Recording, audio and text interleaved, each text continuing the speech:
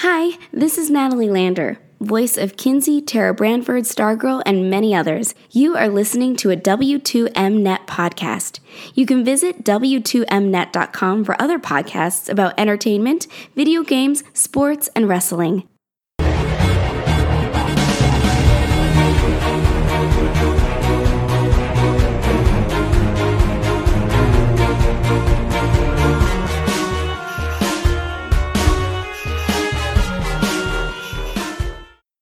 You are listening to Video Games to the Max.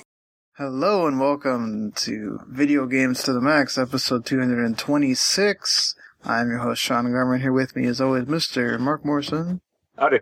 And joining us once again, Mr. Jens Dietrich. Salutations. And, this is episode 226, and we are moseying along with more... I don't know, how's your things going with reopening? I haven't paid very much attention to it. I still won't leave the house. But yeah, apparently some places are more open than they were. Different parts of the state. Atlanta is still, again, you know what? I do not have enough first-hand experience to really know. Nothing new from my end, other than I'm thankfully still employed. My state just got delayed. We're going to open I think 11th or 12th.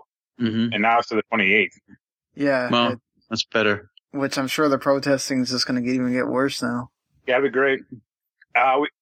We had a small town, not a small town, but a mid-level town, like a city councilman woman. She got arrested from stealing from a grocery store. And her excuse was she has no money because of the virus, or she doesn't have a job. Hey, these are desperate times. Wait, so the council people are not employed? Well, no, because it's not a full-time job. I think I think the story is she gets $20 a meeting, but they're not having meetings, and her regular job is a real estate lawyer. Yeah, being an entry-level politician, you really need a second. That's not a job. Okay. That's just a hobby at the beginning. Once you get high up the chain enough. The mayor gets $40 a meeting, so there you go. I'm sure he's living out the hog. Right. But I'd be curious. To save, I guess.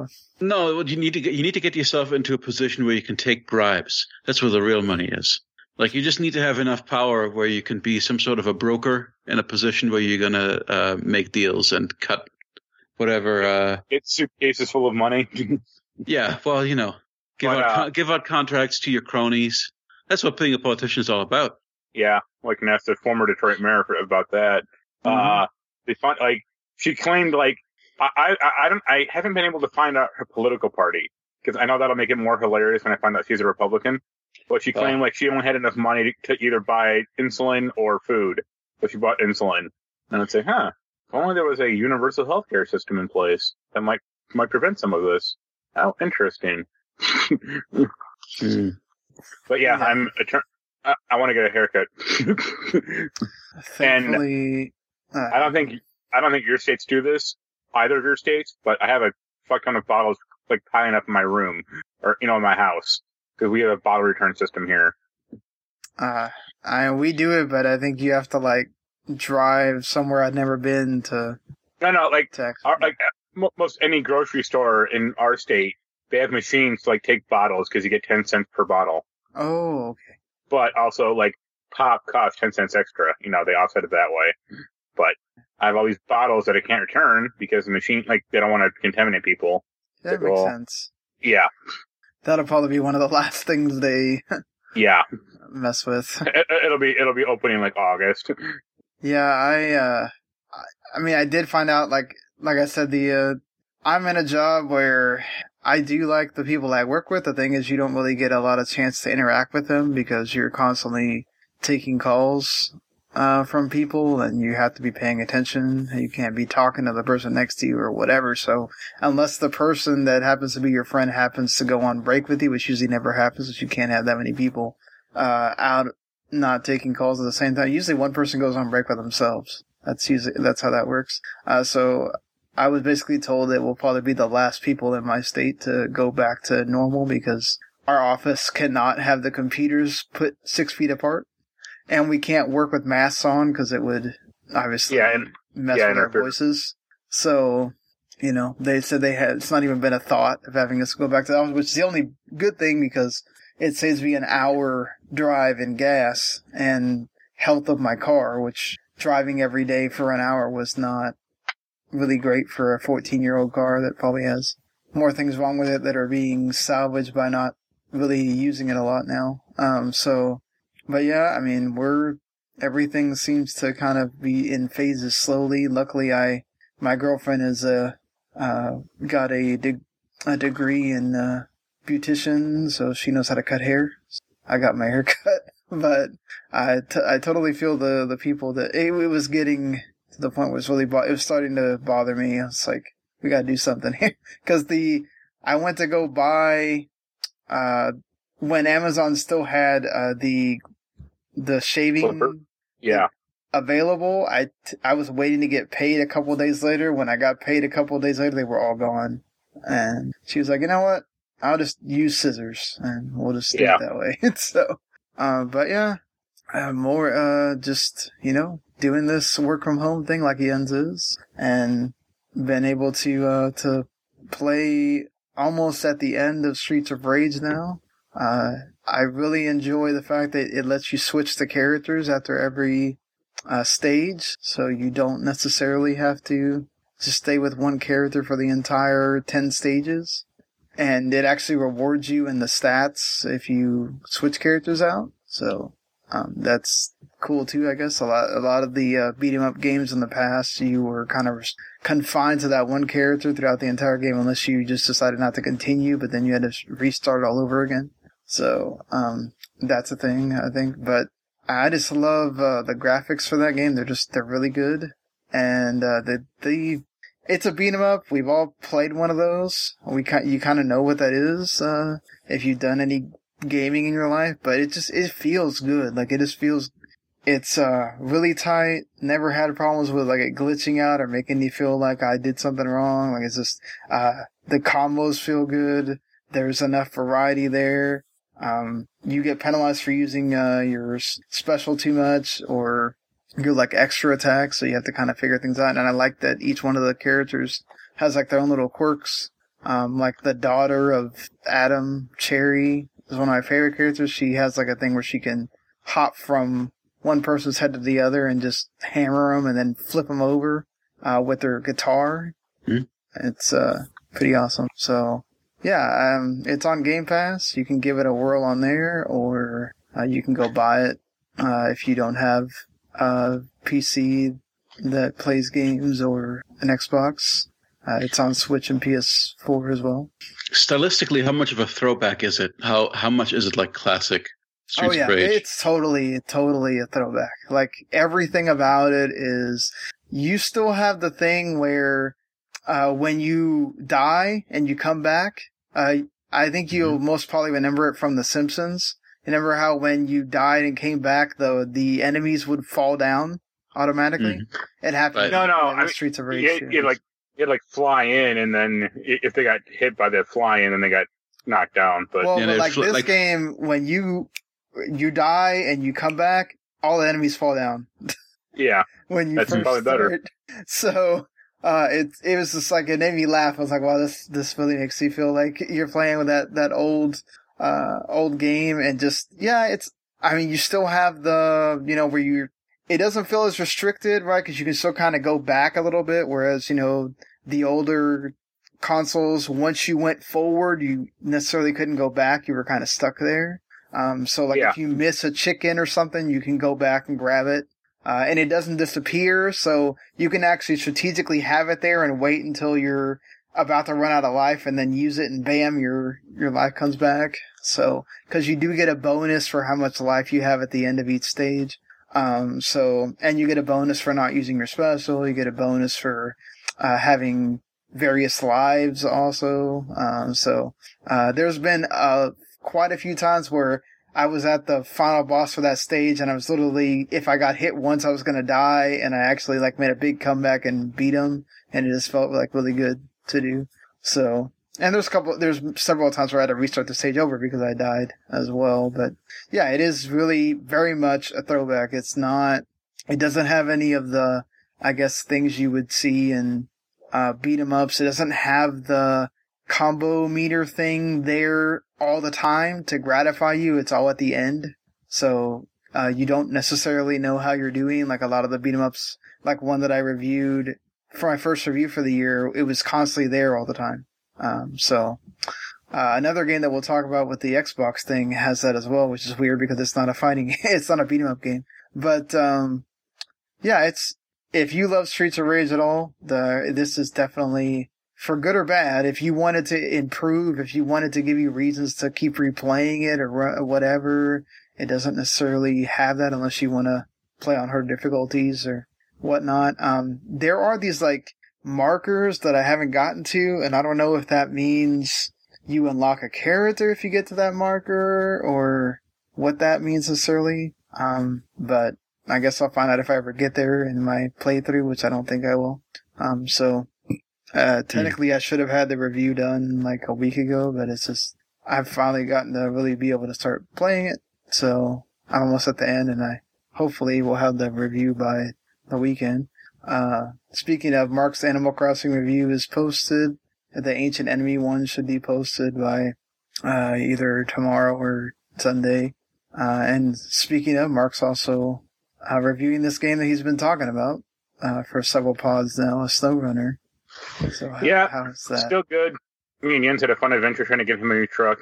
That didn't end well. Well, this was one of those things where Mark basically hyped this truck up as like, this is like playing the game in easy mode, and it's way less frustrating. I said, all right, show me your fire truck or whatever.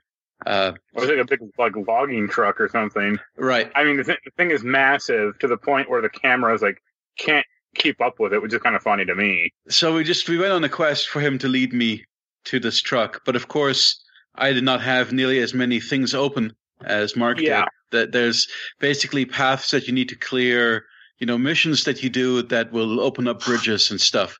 Yeah, so you have to drop off planks to build a bridge, or to clear, drop off tools to clear a rock slide and all this other crap. So there are ways around that, but they're really terrible ways around that. So we ended up taking, really kind of long, winding paths through several giant areas of this game to try and get to this truck that Mark thought I should pick up, which seems like a great truck, and I was excited for it. But that was a very arduous journey, and our cars basically broke down before we reached the third area. Your car broke down completely because we kept going through the big swamp, and your engine just died. And then my truck ran out of gas. So yeah, so we need to try another. So this is the third of 3 areas. We need to try another run at that. But I think every time playing that game, the prospect of playing that game just fills me with dread every time. As soon as I booted it up and I'm in it and started playing it, I'm just thinking, this is a terrible mistake. It's like that, huh? I know how I felt for most of that Resident Evil 6 playthrough. Well, I won't make you do that again. No, I mean, the infinite ammo thing's fine. But what I was going to say about SnowRunner is so the thing that's really annoying me about the game right now is on the map, you can see quests that'll be you need to bring over 2 pieces of lumber, or 2 pieces of 2 boards of wood and 2 service part boxes. And I was okay, I know where both those are. I mean, you can just pick them up in the game world. So one mission I had to do was I had to bring two of each thing to this house. And I got a trailer, I got it over there, and I rolled the trailer once, which is not fun, because I had to get it all over again. And I got to the house, and I activated the quest, and it was oh, you didn't bring the right ones. We only want specific versions of these tools. And it's why can't the game just tell you that in the first place? Or why can't you just activate a mission from the map? You shouldn't have to drive to the mission to activate it. So my hour-long tour driving these stupid parts to this house ended in failure because they weren't the right ones. That's not fun. And also, the camera can keep up with that truck and the trailer, so it's a super weird angle where it's not. I mean, that camera's already a little weird, but it gets super janky with this trailer and truck, so that's not cool. SnowRunner janky, you don't say.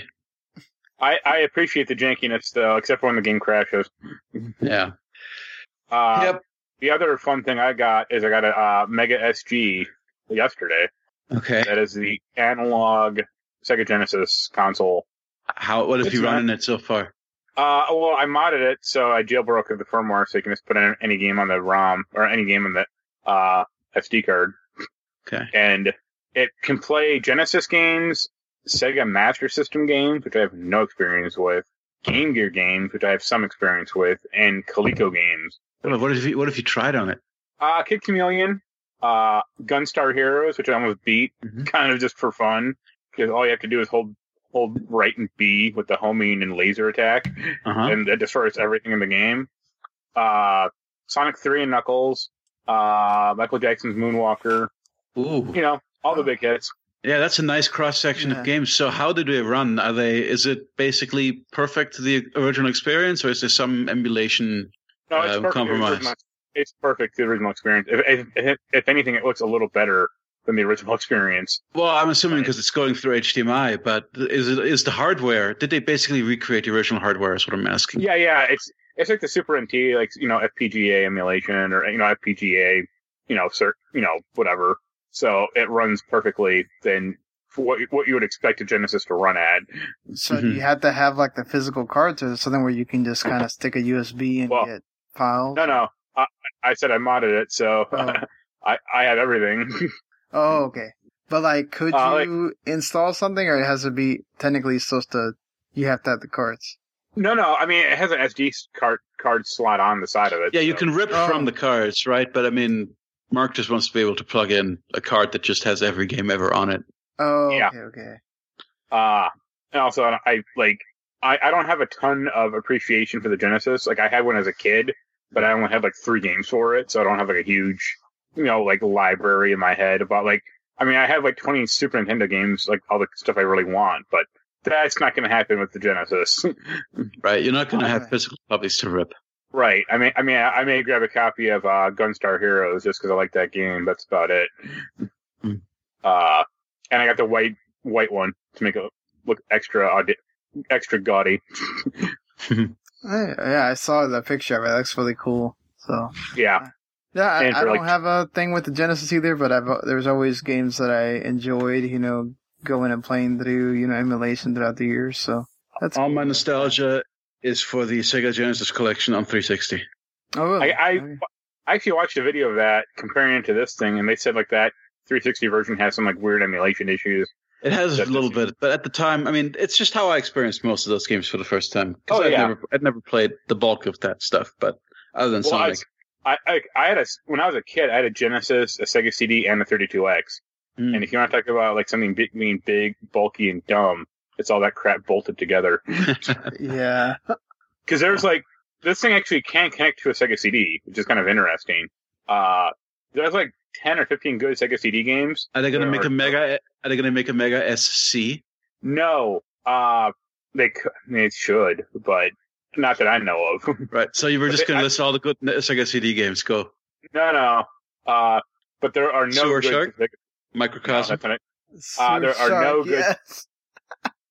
Well, like I said, there are like 10 good Sega CD games, but there are no good Sega 32X games. There you go. That's your next top 8 Sega CD games.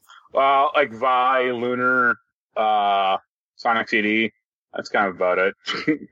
Snatcher? Never came out in America. Well, but you've got a modded copy. You can get the fan sub. No, I can't because you still need a Sega CD to play games. Oh, right. But but can't it just be you just get a ROM and put it on a little flash card that plugs into this thing? Nope. Or that'd be nice, and I think you could probably technically do it, but they haven't released a core for it yet, or I doubt they ever will. But is there extra processing power that the CD adds in addition to just the drive? I think a little, but there actually is some weird flash card that's like $250. I think it's called the Terra Onion or Terra Drive. And that does let you just play Sega CD games from the cart. But I'm not going to spend that much money on a Sega Genesis flash card. Right. I'd rather just get the real thing and play those games natively. Yeah, you can almost get half another console for that. A Sega CD is under $250. On eBay, you could probably get it for $150. That's what I mean. But the fun part is the Sega CD also has no copy protection. So you can just download every game and burn a copy. Fair enough. So if you want to play Night Trap, you can have at it. Because I don't have enough copies of Night Trap by now. Yeah, I mean, you can play it in its original form. That I ended up with several different versions of that limited run release. Or that Marky Mark and the Funky Bunch music video. Oh, yeah, Make My Video. Yeah. I know. There's also a CNC Music Factory version of that seemed pretty cool. Yep, so we all know the Sega CD had its hits. Exactly. I'm glad that we spent time on going through the Sega CD. Yeah. I would like to talk about the thing that I've been playing basically between the last nonstop since we last recorded until now. Yeah, Sakura Wars. Yes. What's that been? It's an interesting game. It's a weird mishmash of stuff, and not all of it is great. Some of it is great, though, and I still think it's worth playing overall. But it kind of, and this is going to sound really damning, but it kind of does for Sakura Wars what Valkyria Revolution did for Valkyria Chronicles, where it takes a strategy franchise, a tactical RPG, basically, and retools it, where it's still largely... So what Sakura Wars always was, is it has the tactical RPG components where you control mechs that fight demons from another realm, from a shadow realm, so to speak. And then you have the part where, well, the cover for your little demon fighting group is this Grand Imperial Theater where you do musical theater. And the musical theater performers are also the mech pilots. And they kind of split their job between those two things. Wait. So, is this like Sucker Punch the game? No. It's more... Okay, it's like 50% harem anime, 50% mecha anime in a steampunk setting with like I said, Sucker Punch the game. Right. That's great. With just tropes upon tropes. If you watch any kind of harem anime, like there's so much accidental pervert in this, where like your main character is kind of a noble, upstanding guy who wants to do the right thing, but keeps getting himself into situations where it looks like he's peeving on the girls, and they're upset at him. That kind of thing, right? There's a lot of that. There's a lot of talk. Obviously, there's your talk about friendship and togetherness and overcoming various traumas. It is the harem anime part of it, and it's kind of funny. One thing I do appreciate is that you can basically follow each of the romance quest lines. So it's on paper, it sounds bad because you're the captain of this combat unit, and you're basically romancing all of these women who are serving under you, in this way where every single romance scene goes like right up until the point where you think it would move on to like, now we're a couple and we're going to kiss. But then it just always stops short of going there. And it is always kept secret. Like the one line that you'll hear over and over again is, let's just keep this between you and me. Or this is going to be our little secret. So none of the female characters are aware of the fact that you're dating everybody. So you can kind of keep these relationships going until like the second to last mission, where you're then going to choose what ending you're going to get.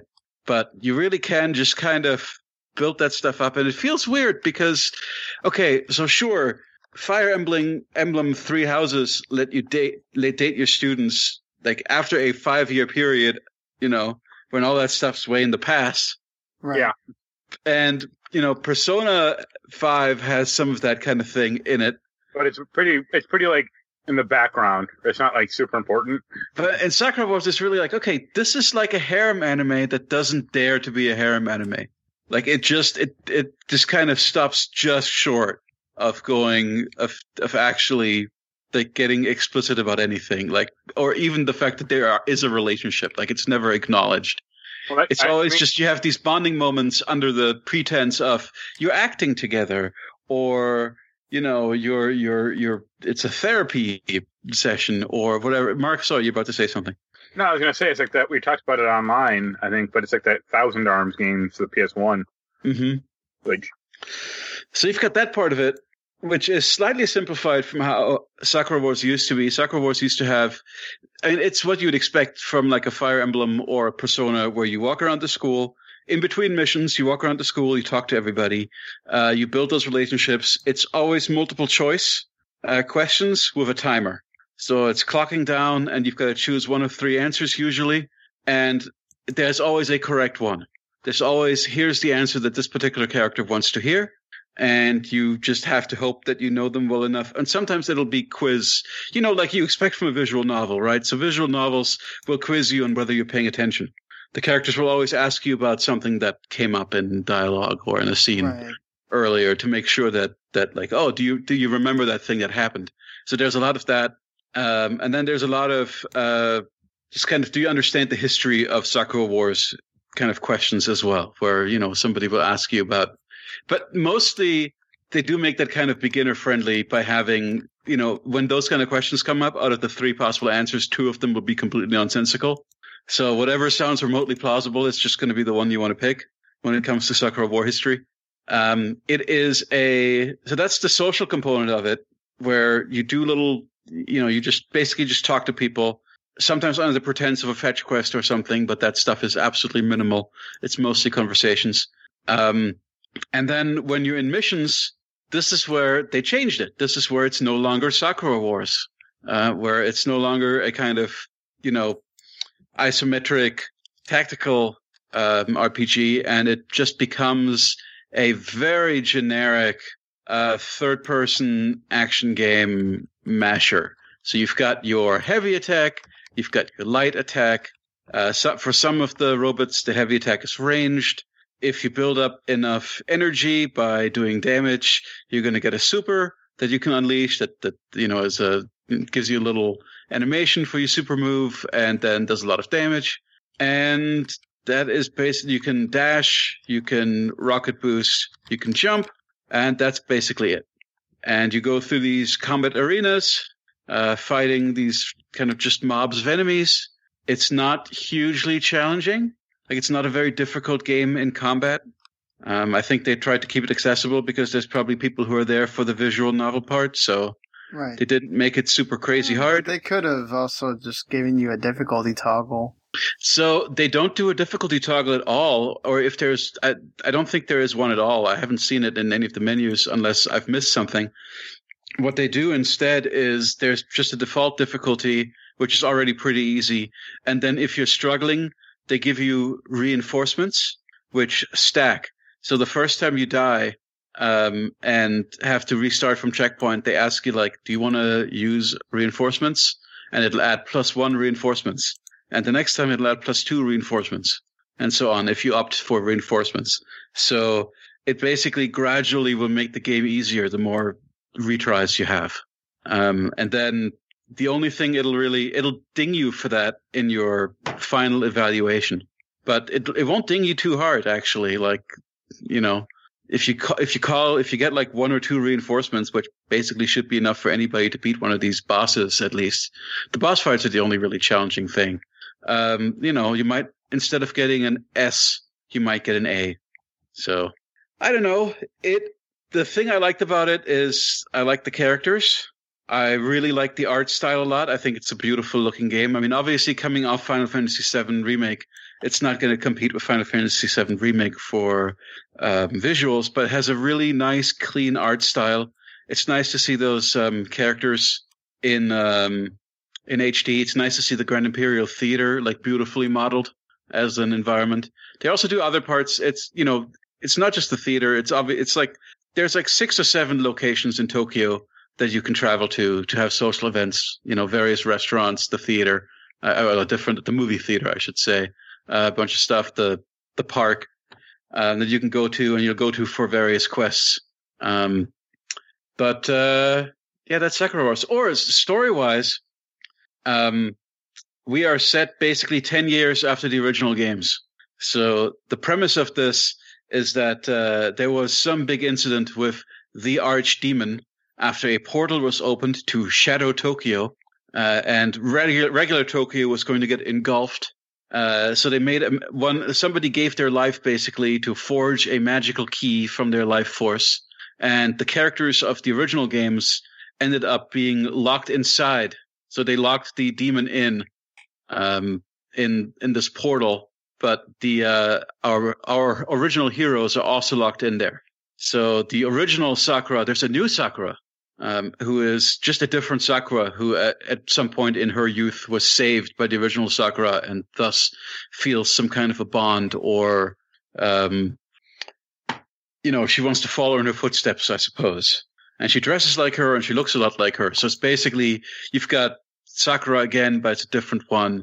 And the original one is trapped in the Shadow Realm. So there, and there's that definitely sounds like Yu-Gi-Oh! Just stepped into. Oh yeah. Well, to be fair, Persona also has a Shadow Realm. Yeah. A lot of things have Shadow Realms.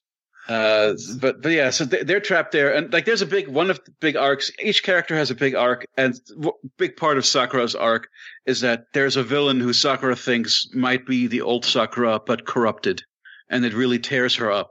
But we don't really know whether or not it's the real one or not. So it's like Tron Legacy. Yeah, actually yes. So then there's a spy, there's like a traitor in your midst. Oh, and I should say the whole thing is also a tournament arc. Even more anime inspiration. Yeah, again, I was saying it's like if you name an anime trope, it's probably in here. So the big chunk, and it's funny. There's also a Save the Rec Center kind of plot. So the tournament arc, and those two plots kind of stack on top of one another, where on the one hand, so it's funny, I don't know how the funding in this world makes sense, because you're basically a military organization with all this equipment, and you've got crazy tech. At some point, this is a spoiler, I shouldn't talk about this, but you have insanely awesome tech, let's put it that way. Yeah. But apparently you don't have enough money to repair the stage after the stage is damaged. So, then you've got to put on a show to make money to help fix, you've got to raise money to fix the stage. And in fact, a big plot point is that part of the reason that the theater exists is to fund the mech operation, which is even crazier. Because you wouldn't think like, no, like musical theater is not that profitable. You can't really fund a war with musical theater. Right, yeah. I don't know how this works. Hey man, the Muppets can. Right. But there's basically like this part where there's a Save the Rec Center kind of plot that you have to do, where it's like a put on the show just so we can keep going through the tournament, which is the real goal. But then of course, while this whole tournament plot is going on, there's also, a plot to bring back the Archdemon and reopen the rift. So all of these plots are kind of happening simultaneously and converge at the end in a very neat way. Like this is one of those things where you can see the screenwriting outline a little bit as it's coming to a conclusion where you're like, okay, oh yeah, this arc goes here and this arc goes here and this resolves this way. And like, yep, it's a well-oiled machine the way that they wrap everything up, but it's almost too convenient at times. But anime, so yeah, it's not like these things are all par for the course. Convenient. This is par for the course for the genre that we're in. So as a representation of the genre, considering for what it is, I enjoyed it. It's not a masterpiece or anything. I wouldn't recommend it to anyone. I think I would recommend it to people like myself who are into that sort of thing. But it's probably like a 7 out of 10 game. So it's definitely something I can be cool with picking up if it goes on a $30 sale or something. Yeah, I think you as a Musu player would be totally fine with it. Like yeah, if you imagine, I enjoy my anime too, so if you imagine a Musu game with a bunch of visual novel anime around it, a little bit more depth than a Musu, but at least in the stuff that's not the combat. The combat is very bare bones. Yeah, so you're really not there for the combat. You're there for the visual novel, the anime, and the combat. There's not even that much of it. I mean, the bulk of it actually is kind of in the third act, because the last 2 chapters are big combat chapters. But for most of the game, you'll go through it and you'll spend like an hour and a half doing, talking to people and visiting the various locales. And then there'll be a little emergency call and you'll do 5 minutes of robot fighting. And then it's back to anime. Right. Or back to visual novel, that is. Sounds fun to me. I'm down with that. Yeah. So, people who, it's funny because, Mark will often bring up how Asura's Wrath is not a real game, or at least in people's minds it's not a real game. I'm thinking, Asura's Wrath has more not quick time event combat, I think, than Sakura Wars has. I mean, but the combat in Azura's Wrath, you can't lose. Like, there's no fail state. That's not true. There are a couple of that's absolutely not true. Some of the boss fights, especially the DLC I'm not talking about the boss fights. I'm talking about just the main, like, there are a few, instances where you just, like, hit the ground and you face, like, these, like, cookie-cutter enemies that, Yep. literally can't lose against because it can barely damage you. I mean, I think you could lose if you really tried. But you're right, they're not those sequences are not particularly hard. The boss fights can get kind of hard. Like the last boss fight in the DLC, actually the last couple boss fights in that game get hairy. When you face Akuma? Is Akuma...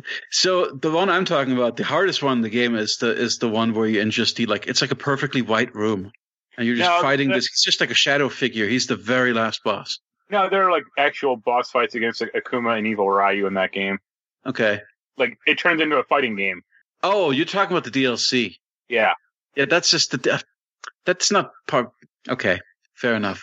That's not really part of the game to me. That's just here is a motion comic and then like a little Street Fighter thing, and you paid $8 for it or whatever. They should have put them in Street Fighter 4 or 5 for that matter. Yeah. Sorry, I was thinking about things that actually happen in the game. Well, there you go. You got all you could want with Sakura Wars. I'm still very interested in picking it up at some point here. So, oh, it's very pretty. That's like, I mean, I just think the style. I like the characters, music. It's got a great soundtrack. But I talked about that last time. So yeah, well, I'll have to check that out as well. Sorry, I guess you're trying to segue to news. No, I'm trying to. So, did you get any farther in FF7 Remake, Mark? Or I hit chapter 13. And I hit against that Leviathan boss fight and got my ass kicked pretty hard. That was not fun. So I have to level up a little and try that again and not be depressed about it. Oh, so you have to fight him there. You can't. It doesn't get stuck with Chadley, and then you can do it whenever. You have to do it. I think you can actually. I'm not. You can do it whenever. You don't have to do it to Leviathan at all. Okay, good. So I might just keep going then. Okay. But like, I looked up a guide about like how to beat it, and it's like, well, I don't have most of the stuff you list, so this may be a problem. Yeah, I mean, it's cool to have him. So... Yeah, I mean, summons in that game really aren't that important. Oh, Ifrit has saved my butt sometimes. I mean, sure. I mean, so they're useful, but they aren't like game breaking. Yeah, because they show up once. Like once they are summoned, you can't summon them again. So, man, I used Ifrit a lot. Ifrit was kind of my favorite. Yeah. Yeah. I used Shiva sometimes if I knew that character was, like, the boss I was fighting was weak to ice, but yeah. I actually pretty much just use the Fat Chocobo, because that's, like, that kick or not the Fat Chocobo, the Chocobo and Moogle, because that kick he does, like, drastically ups their stagger meter, so that helps quite a bit, regardless of what elemental attack it has. I think I used him once, and it wound up being against a boss that was, like, strong as wind, so it really... didn't do anything. I was like, okay, not using him again. Right. Yeah, I never even activated the Choco Kid. I forgot that I had it. So that's one of the ones that like screws up the summon system. So I wouldn't use it. I mean, you can activate it, but I would never use it. Oh, I just wanted to see it once. I just forgot that I had it. Like it never. I guess you have to go in the options and activate it because I never saw it appear. No, you have to you just have to enter in the code from the game, like in the PSN store, and then it's just like a DLC option. Oh, okay. I just remember it like downloading for me, and then I guess I did have to do that. Yeah. Oh well. Yeah. But anything more on Chimera Squad, or haven't played that much, or? I played like the next mission. I got the sniper, which in XCOM is always game breaking because it gave me a choice. He's like, "Do you want the snake soldier, the sniper, or the psionic dude?" I'm like, "I'll take the sniper because you always want the sniper." And I find that game really boring. Like, I don't know about Gears Tactics, but like, it's like the most like it's incredibly bare bones. Like, it has like very little production value, and it's like, well, you guys really did this on the cheap. Like, I think like 3 days ago or 2 days ago, they were offering the game for free on like some online storefront. I'm like, oh, wow. Really? Okay, wow. Yeah. They went from cutting it down to $10 for release to offering it for free. Wow. I think it was like the Win Game Store, like some like kind of like, smaller game store, but it was like, it's free for like an hour. So the site got slammed, and I'm like, yeah, of course it did. But I mean, even at free, like it's like, I guess. But I think there are better XCOM, those type of strategy games out there for sure. I mean, I think is Gears 50 or 60? It might be 60. Gears Tactics is 60 if you buy it. Yeah, I mean, that is way too much. Like, if that game was 30, I'd probably happily buy it, but not 60. Well, I mean, they're also not. It's also there for you if you want to pay $1 and get Game Pass Ultimate for 3 months. I mean, I like owning games. I know, but like if you want to try out something, it's not bad. Like I get you like owning games. By that metric, I could just bootleg it, and that'd be free. Like I could just mail, Coalition Games $1. Be like, hey, I pirated your game. Here you go. Okay. But fair enough. Yeah, I'll keep hacking away at XCOM. I just find it just really boring. That's the problem. Yeah, I haven't played any more Gears because I'm trying to speed through Streets of Rage so I can write about it. Because I'm like knee deep in like 4 games I'm supposed to be reviewing. So I'm trying to like have it all done so I can just write one after the other and then have everything free for Xenoblade at the end of the month. Yeah, I still have that pre-order, but I don't know if I'm going to keep it or not. Which Nintendo basically confirmed for sure it's coming on the 29th because they just released a whole 7-minute video talking about all the characters and showing a heck of a lot more of that sweet looking gameplay with the nicer graphics. So I don't know if you saw that, Jens. I mean, if you played the game already, you know those characters anyway, but I'm just, it was pretty cool, and they talked a little bit about Future Connected, like what that's about too. So I did not see any of that stuff. Yeah. I don't know if you want me to talk about it at all, or because I know how you are sometimes about. No, I'm curious.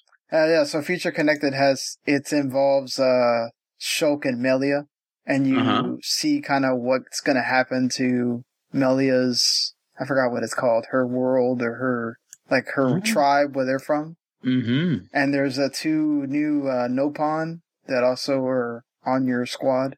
Wow. And so this is I think it's going to wind up tying to, if not the Torna DLC, to 2 in some way. That'd be cool if they could link it all. I have not played Torna yet, so I don't. That's the one that's on the backlog.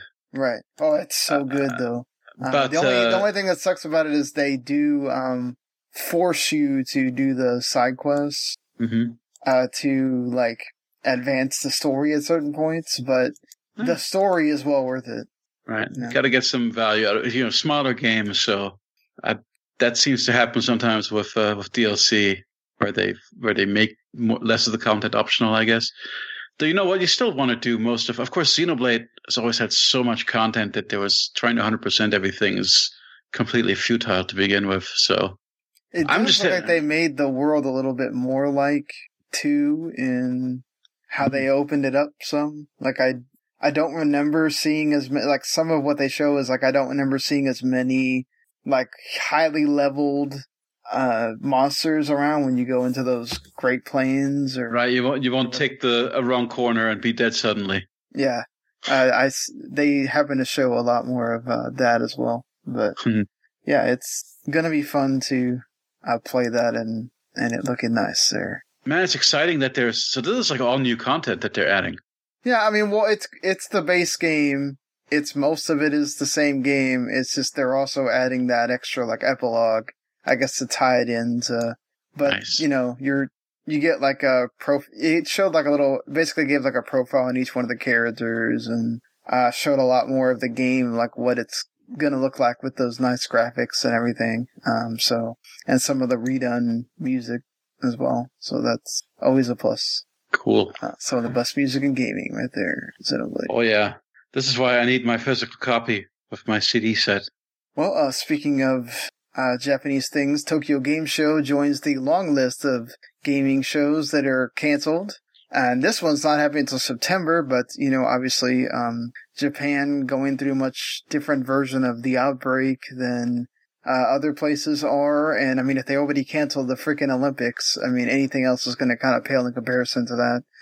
So this was supposed to take place September 24th to the 27th in Makwari, Masai, and it's now going to be turned into some kind of a digital event. So we'll see, I guess, what they can salvage out of it to turn it into a digital. And this does not bode well for other September events. If this is we are now, as far as canceling things this far in the future. I mean, maybe, but we'll see what happens. Like Japan is always. I mean, they were wearing masks even without the virus, or they're very. Oh, sure, but they also didn't. They didn't implement distancing as early as other places. Yeah, the lockdown. They were more lax about that. Yeah, it's weird. They were also more lax about work. Well, of course, they don't. We talked about work from home infrastructure, but yeah, it's a bummer, obviously. But we're still going to get the announcements. And for me, it doesn't make a big difference to my life, though. Yeah, I mean, because we weren't going to go to Tokyo to this event anyway. So, and I've always wanted to go. Right. I might go at some point, which makes me hope that this is not going to, all of these trade shows. I really don't want this to be the death of them. Yeah, it's still like a cool thing to go. Like I will always cherish that getting to go to E3. Obviously E3 is much different now with having the people, the general gaming public there. But it's, and also Nintendo still had a actual like E3 presentation then, and like getting to go to all those was like a cool thing. So now there's so many of them that I hear from everybody that it's almost so much easier just to cover that from your hotel room and not bother going into the actual, seating and being in there. But yeah, it's still like a just cool event to go, and I'd love to go to the Tokyo Game Show just to experience that and just be there as well. But maybe Gamescom also on the list in the future, maybe, who knows. But yeah, speaking of events, the first of the what is now a monthly Inside Xbox, supposed to be giving you a peek into something involving the Xbox Series X, which is being just called Xbox 2020. And as they revealed, the July episode will feature the look at the first party games. June will be part of the IGN Summer of Gaming thing, which is more akin to trying to get like an E3 thing out of everybody that's in that, which also now Cyberpunk 2077 has also joined the IGN Summer of Gaming. As we talked on the last show, EA Play is going to have their EA Play thing on that, which is their usual E3 press conference deal. And well, it's cool that they're doing this every month. And I mean, other than Mark, who doesn't want 4 or 5 months of game news spread out. Judging by the event they put on, I don't think anyone wants 4 or 5 months of this crap. Well, I think it should probably do it the opposite way, but this is already, as this show's being posted, it's already 2 days old, so might as well do it the opposite way. So if you've been living under a rock or just don't pay attention to gaming news that closely, and for some reason you're hearing it first on this show, I guess that's awesome in itself, is the May 7th event, as Mark just alluded to, was not received well at all. I would call it a shit show. I wouldn't say it's a shit show. I would think it's more of Microsoft should have just not worded anything and just said we have an Inside Xbox. Did Microsoft promise next-gen gameplay for Assassin's Creed? Did. Or was that Ubisoft? Here's both, the thing. Actually. Xbox, here's what it actually said in the press release for this May event. We will focus on giving you a first look at next-gen gameplay, did not specify what games, trailers, and sneak peeks from a wide variety of publishing partners and independent developers across the globe, including Ubisoft's recently announced Assassin's Creed Valhalla, and hear from the game creators on what they're doing with the games. So, I mean, yes, technically they did promise that not everything is going to be gameplay. They said trailers and they said sneak peeks as well. The thing is, I think what hurt the most for me is the Ubisoft thing was that was just terrible. A joke. And that was, I don't know how much of that was Ubisoft wanting to they want to save everything for their event, or realizing that they didn't, at the last minute, maybe decided they didn't want to show anything. I don't know. I don't know how that works. I don't know if we'll ever really know, if Ubisoft will ever be honest about why they showed what they showed. But to promise that game at the end, and then to show the very small amount of it that you did, and a lot of it being the same things we saw in the first trailer, and then also it's just like, talk about like having to grab a magnifying glass and try to figure out what the heck was actual gameplay. I mean, I kind of did that.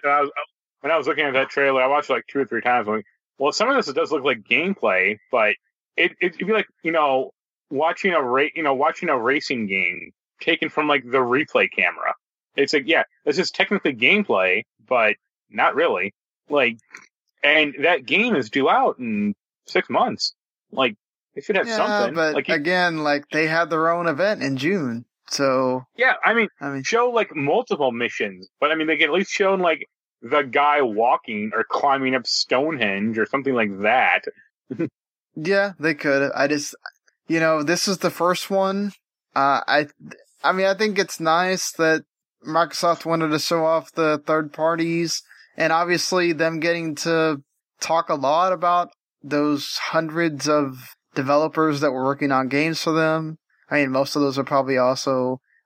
There's little bits of information that was not included in this, which I guess I appreciate, because there's some E3s where Microsoft spent more time telling you limit exclusive, timed exclusive, all that stuff. There's information that some of these games that they showed is either a timed exclusive or a launch game or whatever.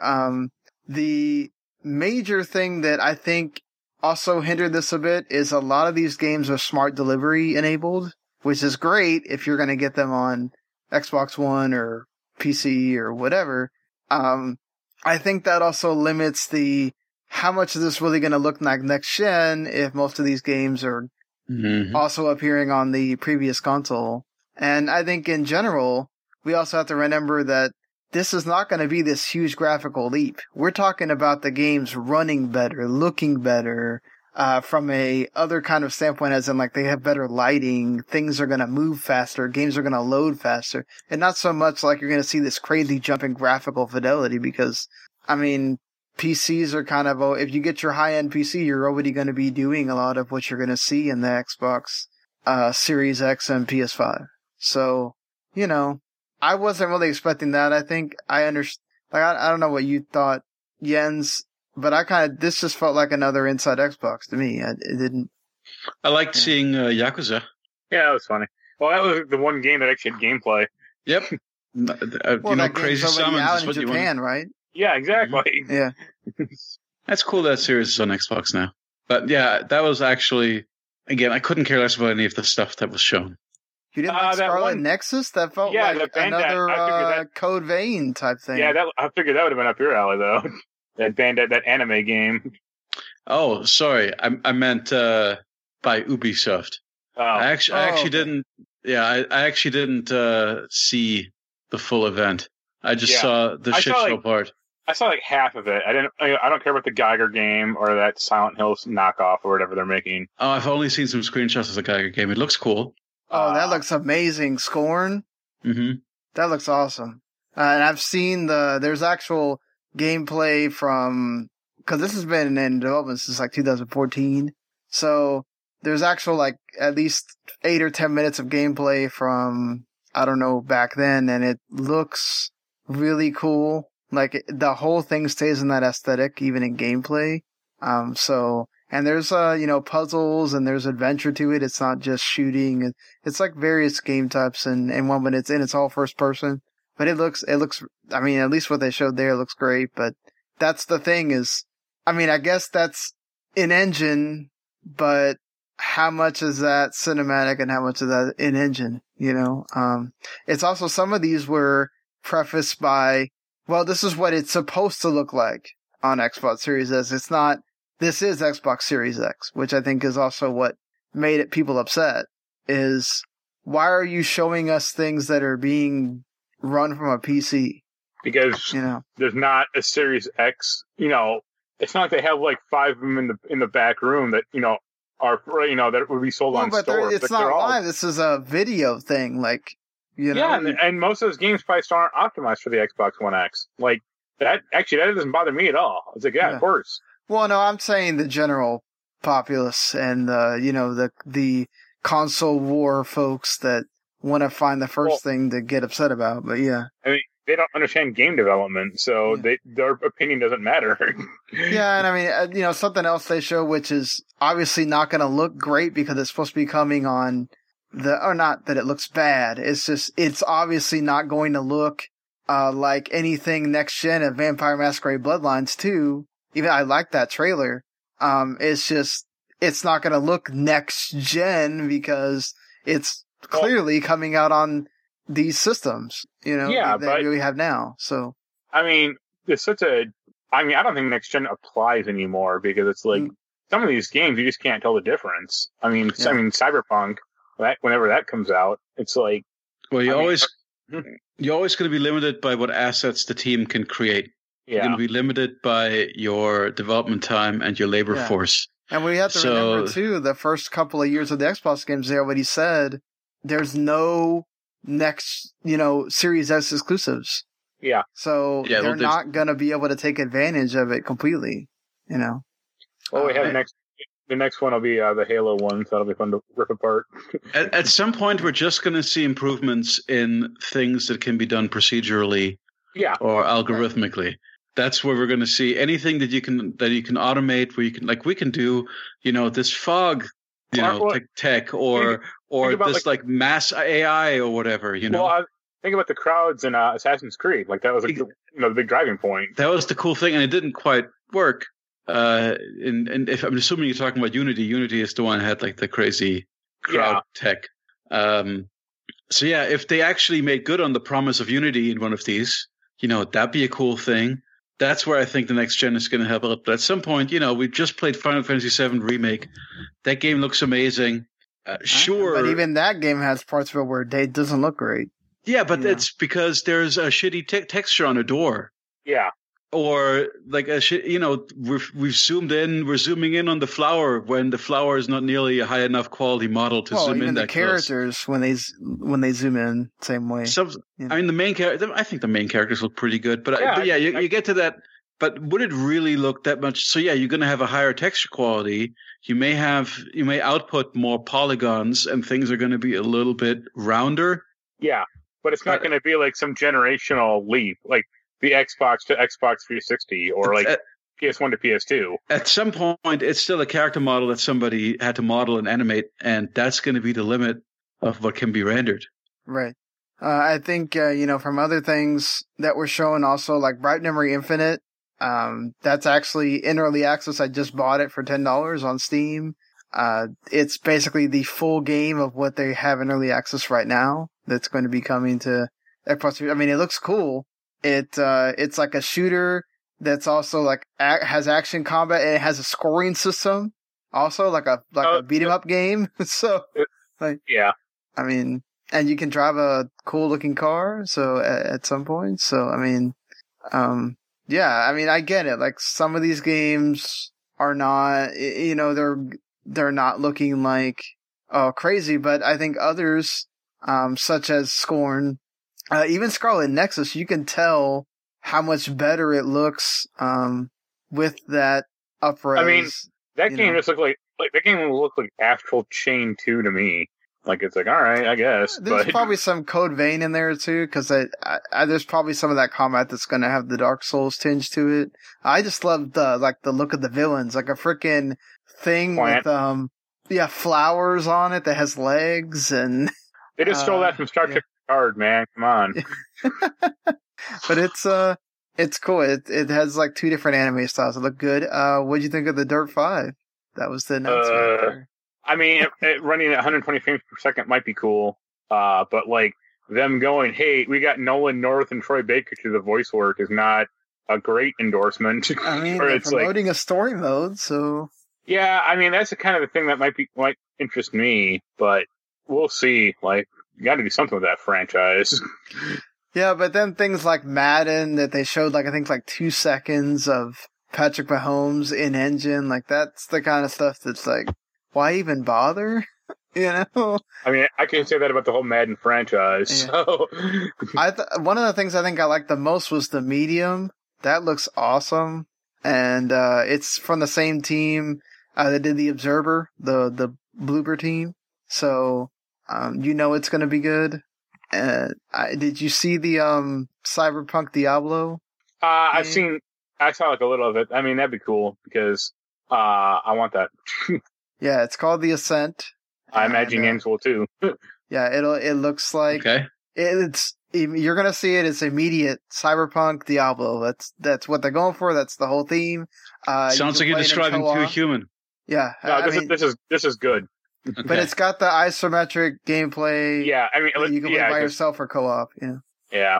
Yep, we'll play that. If it's co-op, we'll play it. Speaking of co-op, there's also a Dinosaur Destroyer co-op game. Dinosaur Destroyer? What? By the Avalanche Systemic Reaction team. It's called Second Extension, and basically, it's there. It's there for you to kill all the dinosaurs with guns. That's what that game is. So, is it a first-person shooter? Yes. Okay. Yeah. That's so maybe you and Mark can play that too. Also co-op? Yeah, it's a co-op. It looks like it's supposed to be designed for like 3. Okay. Yeah. So. I'd shoot some dinosaurs. That's not something that I shoot usually. I want to have this. It needs to have the cerebral bore from Turok. That's what it was giving me vibes of too. Was a little bit of Turok. Okay. I've never played a Turok game, I must admit. The first 2 are cool, and then the series falls apart after that. I did play Trespasser, though I never finished it. No, there's like Turok, like you have like crazy weapons. It's like really weird. Well, all dinosaurs are like mutated and stuff, so they're going to be like faster and things like that. So right, because regular dinosaurs are just not cool. That's what Jurassic World taught us, right? That like we need a stupid made-up dinosaur because regular dinosaurs are, so 90s. Hey man, it's all part of the marketing. Mm-hmm. And there's also like a space aerial combat game called Chorus that looks kind of neat. Ooh. Like you pilot a they show off this girl that's I guess the main character in the story, and then they show the like space combat shooter gameplay, and you can do flips and stuff and shoot, and there's starfighters and that kind of thing. So it looks pretty neat as well. I mean, like that's the thing. A lot of these games, there's some of them we knew about, like Yakuza and Vampire, but a lot of these were games we didn't necessarily know about. So I kind of appreciated that as well. And we're not talking about, we got all the huge publishers. These are kind of the, I guess, lower, BC type, publishers. So it's nice to see Microsoft kind of embracing that as well, Sure. So, yeah. I'm excited with the prospect of a space game. Is this a cockpit or exterior camera, or like how simmy does it seem? From what I saw, it was exterior combat. It's not first person. Maybe it might just be you have different views, Okay, but like in terms of complexity, did it seem more like a shmup, or did it seem more like a sim? Is I guess what I'm trying to get at. It's like is it like Wing Commander or not? Like no, it's not that. I don't think it's that. Okay. I mean, it's only an hour, or it's not an hour, like a minute and 20 seconds of gameplay. So, man, I really regret not seeing any of these. Just Yakuza and Assassin's Creed. Seems like I missed some cool stuff. I mean, those are the big ones. That's all the ones they show. It is there's 25 minutes of stuff. Yeah, so. I love space combat. What is this game called? Chorus. Space combat game. Oh, okay. Official announced trailer. Yeah. So, I mean, like I said, a lot of the stuff, I get it. I get what the people were upset about. There were short clips. A lot of it was very stylized, which we'd expect in these things. They're trying to make that look cool. They don't want to sit there for 5 minutes and show off, people walking around and things like that. But I mean, I would rather have that than just. I mean, that's real. It's not like that Assassin's Creed thing was so fake that. Now I know why you couldn't tell me what the hell Chorus actually was, because I'm watching the trailer right now and it's just all cool lady standing in a hangar. Hey, well, that's the gameplay is like a little bit later in the trailer, I think. That is 80% of what this event was. So I'm skimming. Wait, where's the gameplay? Is there gameplay in like the last? It's few a little seconds? bit. You'll see like the last 10 seconds. I think it's like the last 20 seconds or something like that. What? They show like a ship doing flips and then shooting. I mean, even like there it is. Yeah. Even like that Dirt 5 trailer, it was like, most of that was probably, from the game, but it's all like replay races. It's like this looks like an arcade game. Like you're really far away from your ship with the camera. Yeah. Okay. It's kind of like it reminds me of the Gummy Ship a little bit. I mean, obviously in a realistic art style, but in terms of the perspective and how you're moving, reminds me a little bit of Kingdom Hearts. Agreed. And there's also the Call of the Sea game that looks like it's like an adventure game with set in the 30s and it's first person. That looked neat too. Call to see if I have a warrant. Is that it? Yeah, Call to Sea or Call of the Sea. Oh, Call of the Sea.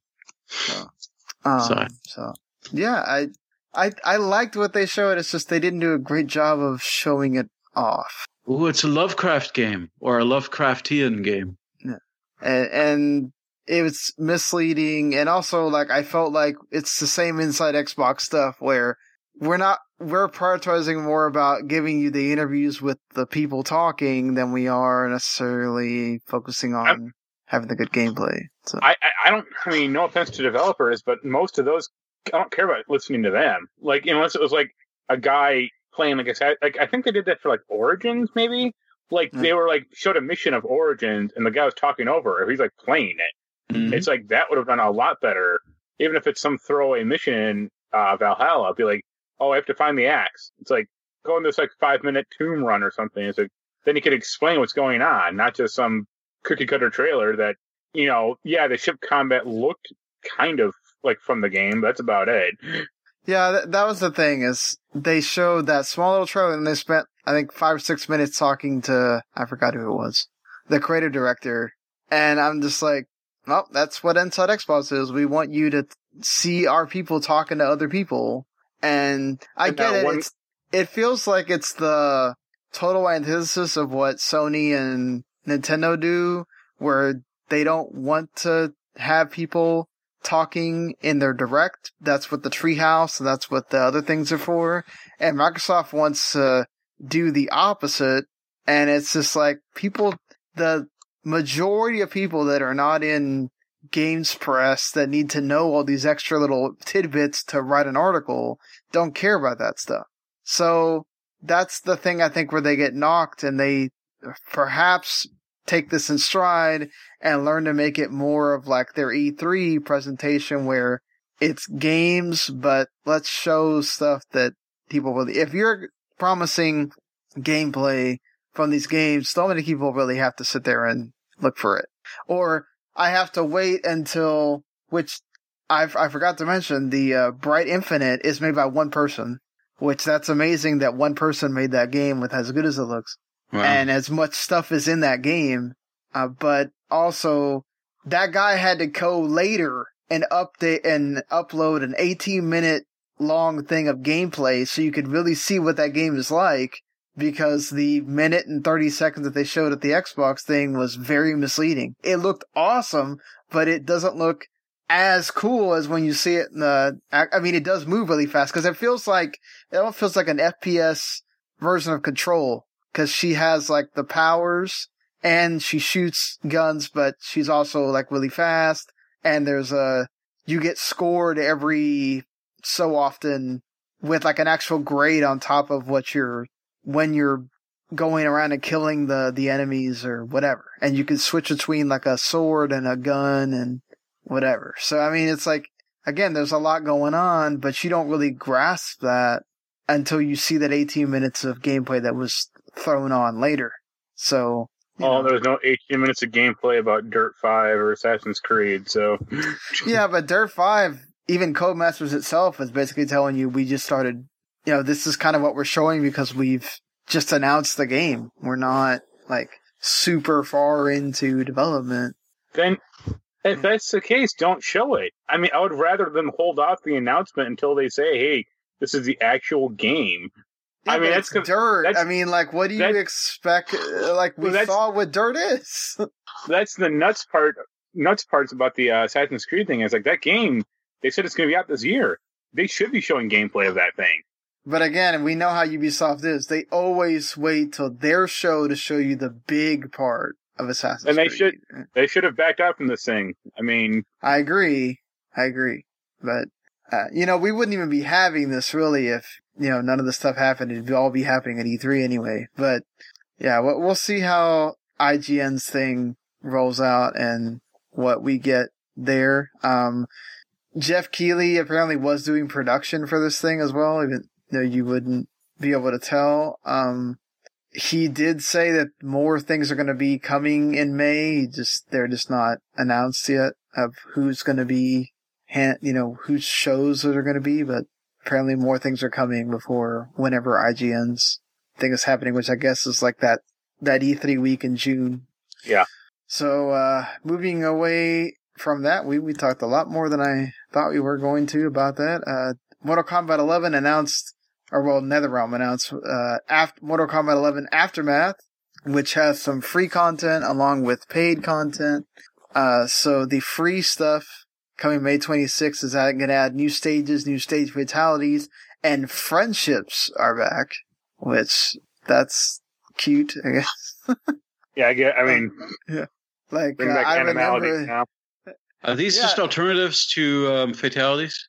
Yeah. Yes, it's like Noob Saibot, or one of the guys, is like, he clones himself and he starts jump roping with himself.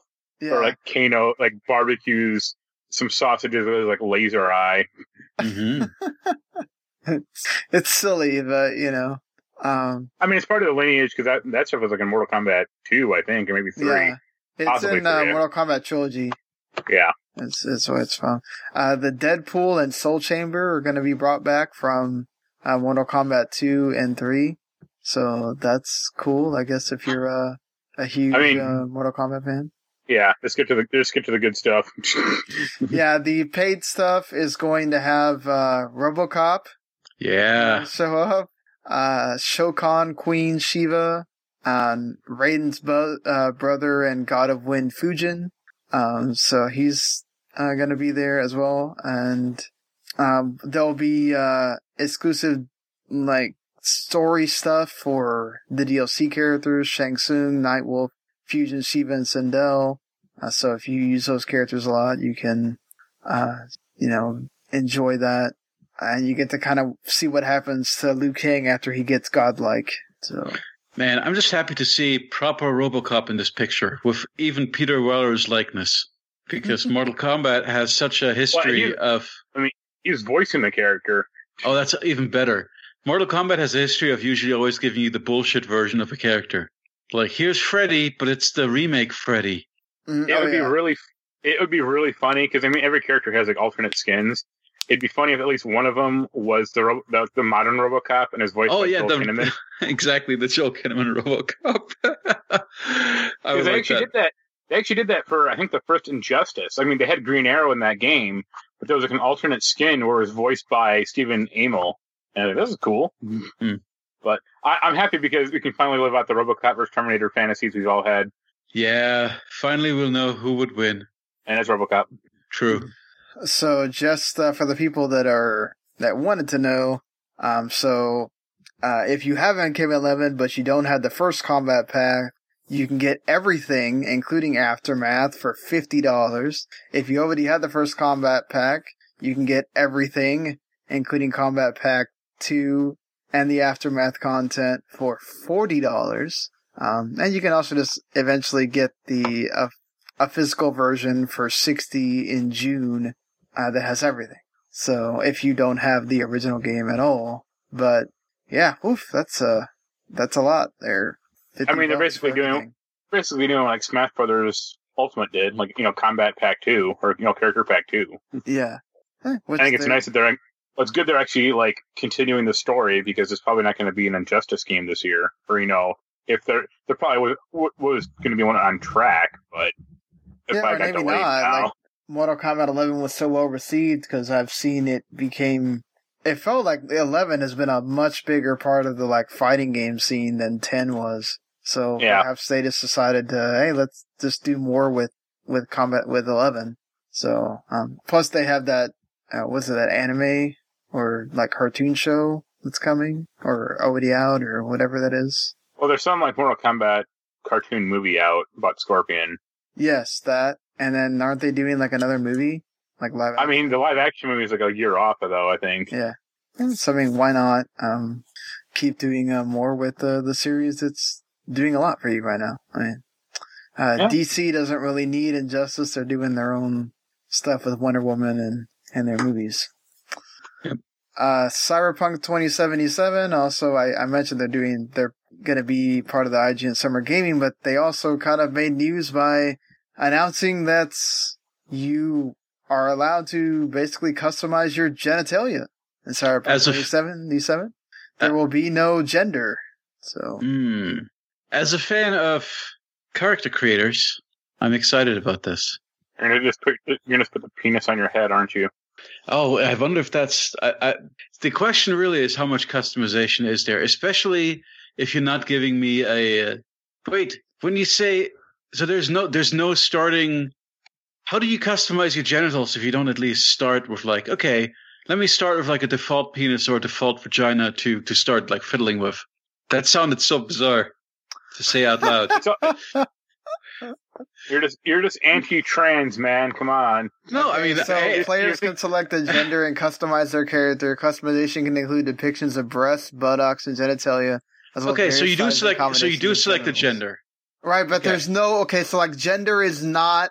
There's not here's a male version of the guy and here's a female version. Like, gender is it just a slider where if I said in the...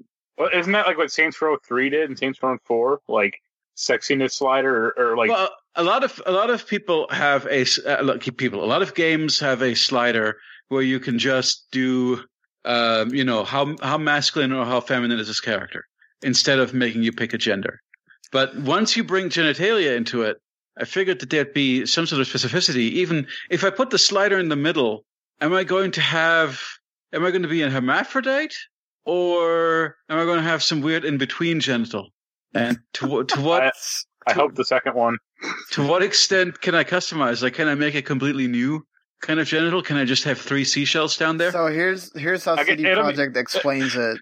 It'll be even more funny when Keanu Reeves falls in love with you. No, but I mean, I just wonder how. So this is how Cyberpunk explains it. In our character creation menu, you don't choose gender anymore. You don't choose I want to be female or male character. You now choose body type. Okay, and that's how it starts. So same as a lot of things. Yeah. So they want it to be more inclusive, whatever, and it also kind of goes with the Cyberpunk. But what about the genitalia, though? Go on. That's what I just explained. Was like that doesn't explain what you said. Doesn't explain anything. No, but that's all the information they give. Is that okay? So I fully predict that this is going to be an empty promise. That there's going to be like 3 or 4 options to pick from, and at some point you can install an upgrade into your penis or vagina. So you can like adjust the size and the combinations of genitals, so you can have a big penis or whatever if you want. I want like penis on the right elbow, vagina on the left, and then have them dual. Okay, so you can have a combination. Okay. Yeah. Yes, you can increase the size, I guess. No, but I mean, when you say combination, if you want your character to have both a penis and a vagina, that is possible. I'm guessing so. If they're really I think you are being inclusive, way too much about this. Yeah. So, and there's also, thanks to the Australian Ratings Board, they've noted that there will be options to engage in sexual activities with other main characters or prostitutes, and that there's brief sex scenes from a first-person perspective. There's suggestive moaning, and you can move through various positions. It worked for Far Cry 3. Are the prostitutes going to react with surprise at your genitals? Oh, God. Well, you'll just have to buy the game to find out. Really? Yeah. Yep. You're gonna have to. Are they recording ADR where they're going like, I've never seen one of those before? You've been playing way too much Sakura Wars. So also included in this IGN Summer of Gaming thing right now is EA, Xbox, Cyberpunk 2077 PC, because that's all CD Projekt Red has right now. So the PC gaming show is going to be part of IGN Summer Gaming thing. The Humble, which IGN owns, Facebook, including Oculus. So Oculus is going to have their own like event, and it's going to be part of their Tripwire Interactive, Wizards of the Coast, Easy Day Studios, Rockfish, and Deep Silver. So Deep Silver also kind of did some kind of a swap of... Yeah, they traded with Koch Media, or Coke Media, whatever they're called. I thought it was Koch Media, but whatever. All of those are off. Koch Media. Koch Media? No, Koch Media. I'm going to go with Koch. No. It's a... Oh, God. Okay. This went off the rails already. I think they traded, like, the big thing they traded was Red Faction, I think. Yeah, Red Faction, and there's something else. I can't remember. Well, something that's similar to Red Faction that they one have. studio traded, like, 2 properties, and the other studio traded, like, 6. Mm-hmm. It's like a lot of, like, very, like, D-tier stuff that you really probably never heard of. I heard it on a podcast I was listening to. So THQ traded Red Faction and Painkiller. That was what they got. So okay. They gave it to Koch Media, and then in return they got Sacred, Risen, Rush for Berlin, Second Sight, and Singles Flirt Up Your Life. So they're the clear winners, obviously, in that trade. Well, Sacred was like big for a little bit, and like Risen 1 and 2 were pretty good. Yeah. Risen 1 is actually kind of funny because it has like a bunch of like big voice actors in it that like you wouldn't like. Why is Lena Headey doing this voice? Well, she wasn't part of Game of Thrones yet. So. Yeah, exactly. That's why. And she has like this weird, like really weird pirate obsession. So that's why she wanted to voice a pirate. Oh, okay, that makes sense too, I guess. But yeah, also Disney Plus announced earlier in the year that they're working on National Treasure 3 with the original cast, but now they're also working on, which I love National Treasure. I know it's like basically that conspiracy. So does Jens. Yeah. I love that kind of stuff. Like I know it's like just total conspiracy theory bullshit or whatever, but I loved like Da Vinci Code when it was popular and all that other stuff. So like National Treasure kind of like fell into that thing. I'm reading Dan Brown's Digital Fortress right now, and it's awful. Oh my God. Yeah, Digital Fortress is it's not. But yeah, I don't think I'll ever make it to Da Vinci Code. I don't think I can do it. I think I'm done with that. Those are good, like Angels and Demons, Da Vinci Code, all that, but like Digital Fortress just doesn't. It's a lot more very methodical. I find it hard to believe that just based on the movies. Well, okay, that's fine. I like National Treasure movies too. They're fun, dumb romps, and of course Nicolas Cage is always a treasure, which brings me up to. He's gonna be Joe Exotic. That is amazing. Like if you're gonna cast anybody as Joe Exotic, they've done the dream casting. Oh, for sure. God. It's like now we might as well just replace him in the documentary too, because it's not gonna be. They'll cast David Spade to be in like the direct-to-DVD version of that. So. Well, that's who I thought they would cast, because that's who he reminded me of the whole time. As I was thinking of David Spade and Joe Dirt. There's going to be at least 3 battling versions of Tiger King anyway, because the one where Carol Baskin is being played by Kate McKinnon is a totally different show than the one that Nicolas Cage was just cast in. So we're gonna be just awash with Tiger King content. We're gonna have our fill. Yep, it's just like the lion's head of Carol's husband. Yeah, so there's gonna be a younger cast with the Disney Plus version. See, that's where I lose interest. Yeah, it's like you're not going to get Nick Cage to be in a TV show like this. Yeah, but National Treasure is Benjamin Franklin Gates. I think if you is get National enough Treasure. people, if the Avengers stuff does well, I think you can eventually. And Nick Cage is already doing enough like direct-to-video movies filmed in Eastern Europe that you could probably get him on a TV show if you really wanted to. But to get the whole cast, I don't think so, though. I don't know. What's Diane Kruger doing? I think she has on a TV show now. Yeah. I also wonder, aren't they also cast Boba Fett, I think, for Mandalorian? Yeah, Season Tamara 2? Morrison. Yeah. Yep. So our prequel Boba Fett. But, Well, because, I mean, the guy never took out his helmet in the sequel, or, the Yeah. original movie, so... Yeah, but they he would put redubbed that it. I just rewatched, I watched the new 4K releases, but they've got that, I think it was obviously not a special edition change. It was a change, I think, when they first released it on DVD, where they redubbed the guy who originally did Boba Fett with Tamara Morrison. So now Boba Fett has a New Zealand accent, and it's like you're watching Fly the Conchords or something. Yeah. He says that Han Solo is no use to me dead. So it's very obviously Tamara Morrison. So at least they're staying consistent, though. I thought, and oh gosh, I heard this secondhand. So maybe does one of you watch Rebels? Like at some point, they had supposedly established that the Boba Fett in the movies is a different Boba Fett than the Boba Fett of the prequels, which seems crazy to me. Yeah, that would be dumb. Especially now that they're casting Tamara Morrison again. So now I'm super confused, but whatever. Well, I mean, Disney hasn't really been one to... They just seem to cast Mark Hamill on the show as Luke, the evil version of Luke Skywalker. Well, no, they're not doing...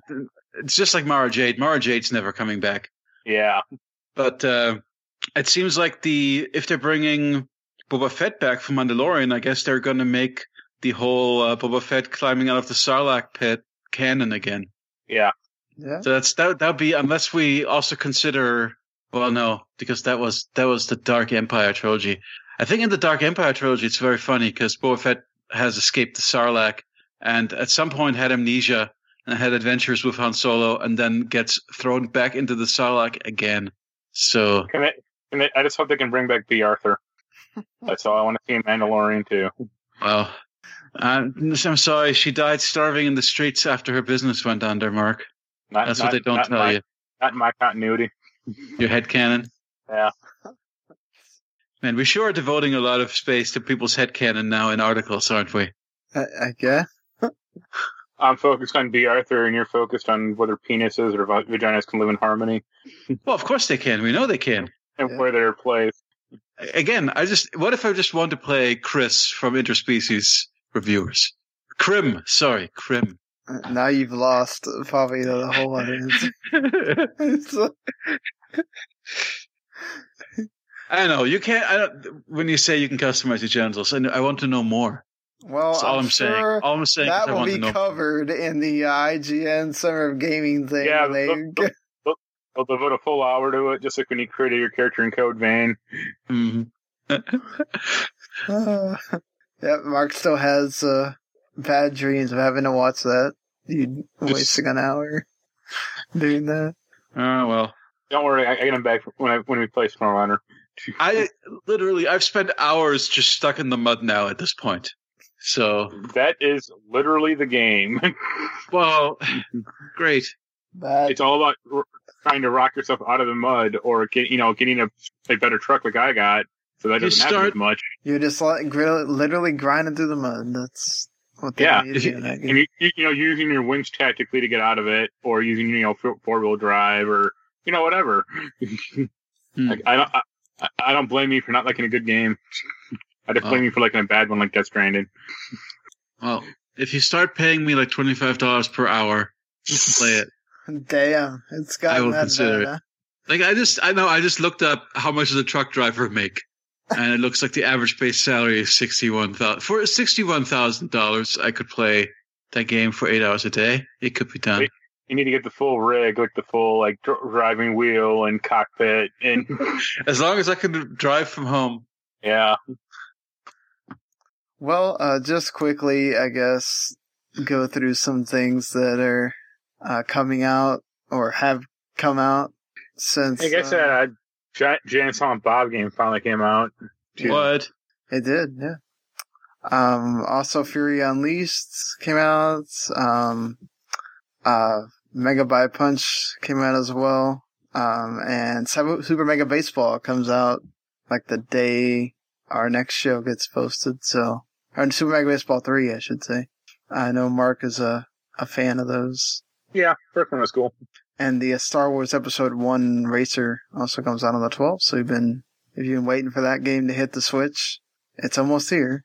So have fun. That's a good game. Yeah, I Back in the enjoyed day. that game for the 64 Mm-hmm. and for the arcade. I love playing that in the arcade. Yeah, but that was a different version because you had a way different control system. Well, it is fun to like get into that thing that looked like the pod and. Yeah. But that thing, like the N64, you had like an analog stick and just had like, accelerate and brake. In that pod race for the arcade game, you had like the two actual like control sticks, and it's like, this is weird. Yep. It was like, you're playing it like the Star Wars movie. Well, I think we're going to skip the topic for this show, but we'll have one on the Tuesday episode. Anything else we should note? I think we're good. But certainly make sure if you like what you heard, you hit that subscribe button. So anytime we do a show, it's there in your feed already. You just, either it auto downloads or you can just hit the download button if you don't want to stream. Always easier for me to just download. That way I don't have to worry about going out of a signal when I go somewhere. And yeah, you can always review us as well on whatever podcasting app you like to use. We're basically out there on all of them. So, spread the word and review us so that we can get higher in those rankings. And well, until the next show, we'll see you guys later. Later.